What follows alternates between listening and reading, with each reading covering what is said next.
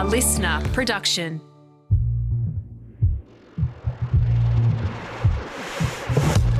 Hi, and welcome back to Broadsheet Melbourne Around Town. I'm Broadsheet's editorial director, Katja Vachtel, and the host of this guide to Melbourne. There's been a spate of wonderful new restaurant openings in Melbourne this year. On Friday, we talked about half of them. Today, we are going to wrap up that conversation with the second half of our best restaurants of 2023 so far list. Joining me again in the studio is Michael Harry, our national editor, Audrey Payne, our food and drink editor, and Nick Connellan, our publications director. The next couple of places I'm excited to talk about are really yummy, delicious, almost home-style food. So let's start with Cafe Neon in the city, Michael, which comes from, one of Melbourne's most important and influential hospitality names. Yes, which is Con Christopoulos, of course, of City Wine Bar and Angel Music Bar and Gills, and he's done so many things. It's crazy. Yeah. He is the quiet achiever. He really is. As opposed to your flashier names. I agree. I think that if you think and look at the Melbourne dining landscape, you'd be hard pressed to argue someone's had as much influence. But someone like a McConnell or a Chris Lucas, they get a lot of plaudits, and deservingly so. I feel like Con's restaurants and bars they speak for themselves, but his name isn't as closely associated. But he's so good. Equally is like iconically Melbourne. Yes, very much so. Yeah, but he's doing something a bit different here. It's in the space of an old cafe called Self-Preservation, which he used to own, which is now no longer. So it was an empty space. And then his mate Stavros Konis, who has a restaurant called Solana in Richmond, a Greek place, was going through renovations and needed to have his staff doing something. So it's just a pop-up at the moment. It's just there for winter, but it's been an absolute smash. And so who knows, they might find another space for it. We'll see. It's basically just a traditional Greek taverna. Very, very simple food. It's ugly delicious. A lot of it's slapped on the plate. You can get different sizes of plate. So you start with a lot of snacks. Everything kind of revolves around that fresh bread. So cod roe dip, fried meatballs, sweet breads, just delicious kind of snacks to whet the appetite, moreish.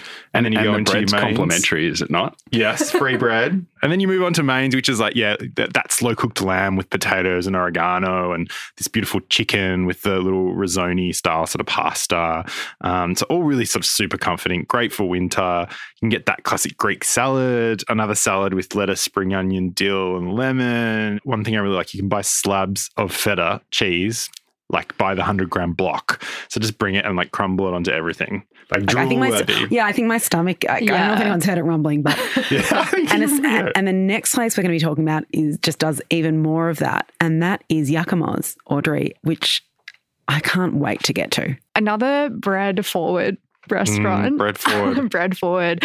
Yakima's is run by OJ and Ali Atay. It's a little father-son duo, and they're specializing in pita, which is a Turkish flatbread, which they make in a wood-fired oven on site. And it's just really comforting, really familiar, even if you haven't had it before. And and a really welcoming kind of family-style restaurant, right? 100%. Very, very nice winter vibes, I think.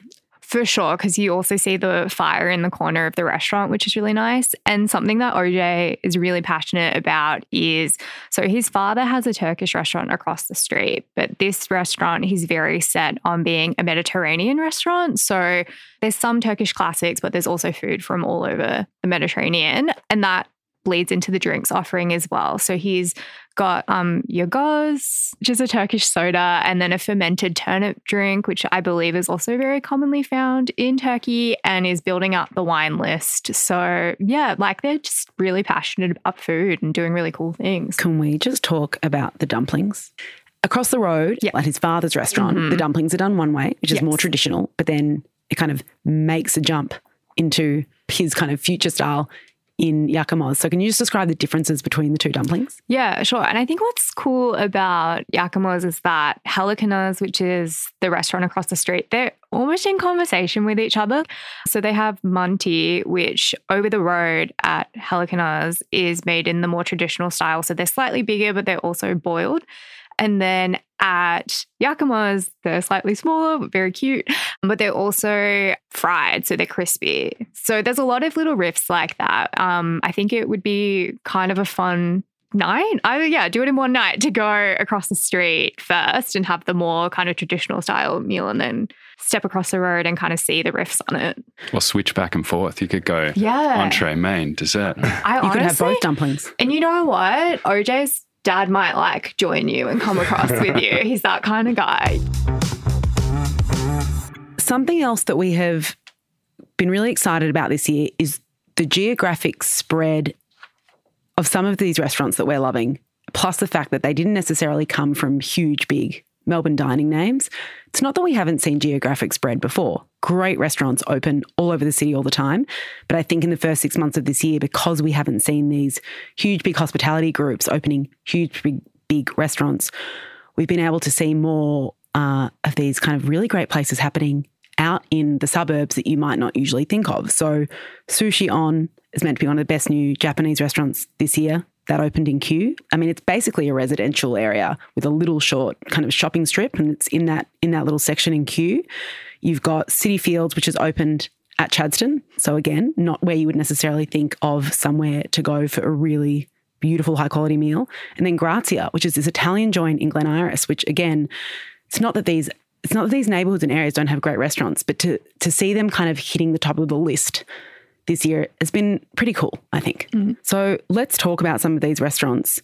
Let's talk about Grazia first in Glen Iris. The talk of Glen Iris, I've heard. It really is the talk of Glen Iris. My parents live one suburb over in Malvern East, and they were just kind of like, we need to go to this restaurant. Our neighbours can't get in. They can't, it was pretty funny. But so I did go with my parents, and it's a really solid Italian restaurant. You walk in, and what's really cool about it is it's on a strip that all the buildings are heritage listed. So the facade is untouched, but you walk in and they've completely redone the rest of the space. It kind of goes across 3 stories and it feels really cozy. Michael, you had a friend recently that went and basically didn't leave. I mean, went there for a 4-hour Yeah, lunch. I was getting texts going, mate, do you know about this place, Grazia? It's ridiculous. What is it doing here? It's this beautiful space. And the hours rolled on and the text got more blurry from there. So from Glen Iris to Chadstone, the shopping centre, not even just the suburb, the shopping centre. Let's talk about City Fields. And I need to disclaim here, my partner owns City Fields. So I'm not going to be chatting too much. I'm going to let the round table do that for me. I took myself off to Chatty because I needed to do some shopping and also to check out City Fields. It's amazing. It's kind of like this huge, Vegas kind of LA style, massive restaurant, hundreds of seats, but beautiful design and fit out. And the menu is actually just a lot better than you would expect to find at Chatty. We don't normally do fine dining or good eating at shopping malls, but this kind of offers something new there. I had one of my fave dishes from the year so far, the Chateaubriand. Actually, I rolled out of that place, but it was the really good sourcing. Chateaubriand is this beautiful cut of steak. It was showered in fried onions, little tendrils of onion, and this jus and fries, and just delicious. But I wanted to save a bit more room for the dessert trolley, which is pretty epic as well. It's full of emoji style cakes, beautiful looking cakes. And I probably filled up too much on the cheesy donuts, which are not the sweet potato donuts. Cheesy potato donuts, which is like a pile of those gougères, almost puffy, cheesy bites swiped through this sort of mayo. The last thing I wanted to touch on is the incredible spate of Japanese restaurants that have opened in the last 6 months. There's one that we're particularly excited about, and that's Matsu, which, Nick, I'd love you to chat through. But that hasn't been the only one. We've seen, as I mentioned earlier, Sushi On opened in Kew, Aosuki opened in South Yarra, and then Umi Nono, which was a lockdown project, has opened a proper restaurant as well. All this really beautiful Japanese, kind of high-end Japanese has come to the city. Yeah. So for readers who aren't super across Japanese, you have omakase, which is the experience. It kind of translates to chef decides or chef chooses.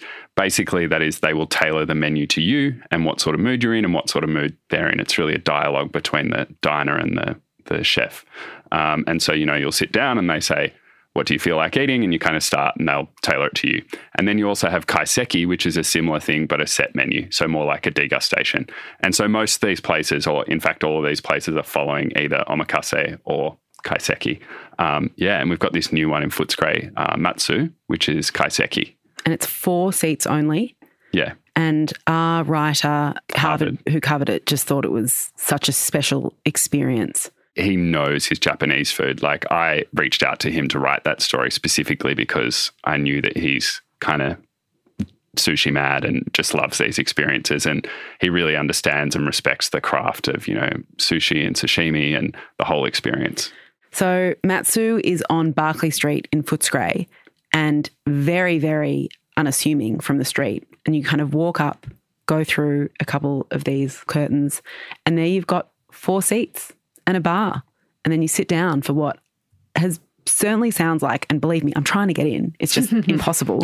But it sounds like one of the most interesting and genuine and singular food experiences in the city right now. Yeah, 100%. So Hansol Lee, who's the chef there, he worked at Kenzan for a decade.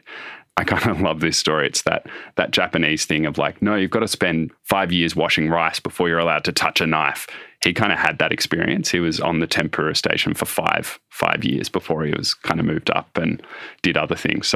And if you want pedigree in this city, you want Japanese pedigree, Kenzan is the place. I mean, it's been open for decades and it is still just hitting all the right notes. It is so good. So if that's kind of where he's come from, that already says a lot. It really does, yeah. And then in terms of, I think produce is always important, but particularly so when you're talking about these experiences where often it's just a really well-sliced block of fish served with a little bit of soy or nothing or whatever. And yeah, they're obviously doing all the right things there. Like if I look at what they've got Tasmanian oysters with Siberian caviar spooned on top. So it's real high quality stuff. I just love the idea that it's you and 3 other people. So they're just a few of the restaurants that we have got on the best restaurant openings of the year so far list on Broadsheet. I urge you to go to the site to read the story in full because it also has a lot of the details about these restaurants that we couldn't get to in the podcast. Remember, behind every restaurant are people who have poured their blood, sweat and tears into these places, and some of the stories behind them and some of the kind of little details we actually include in the story that are really, really interesting. Thank you so much, guys, for joining me today. Thanks. Thanks, Katja. Cheers. That's it for today. You can stay completely up to date at any moment of any day at broadsheet.com.au or on Instagram at broadsheet_Melb. I'll be back again on Wednesday. Chat then.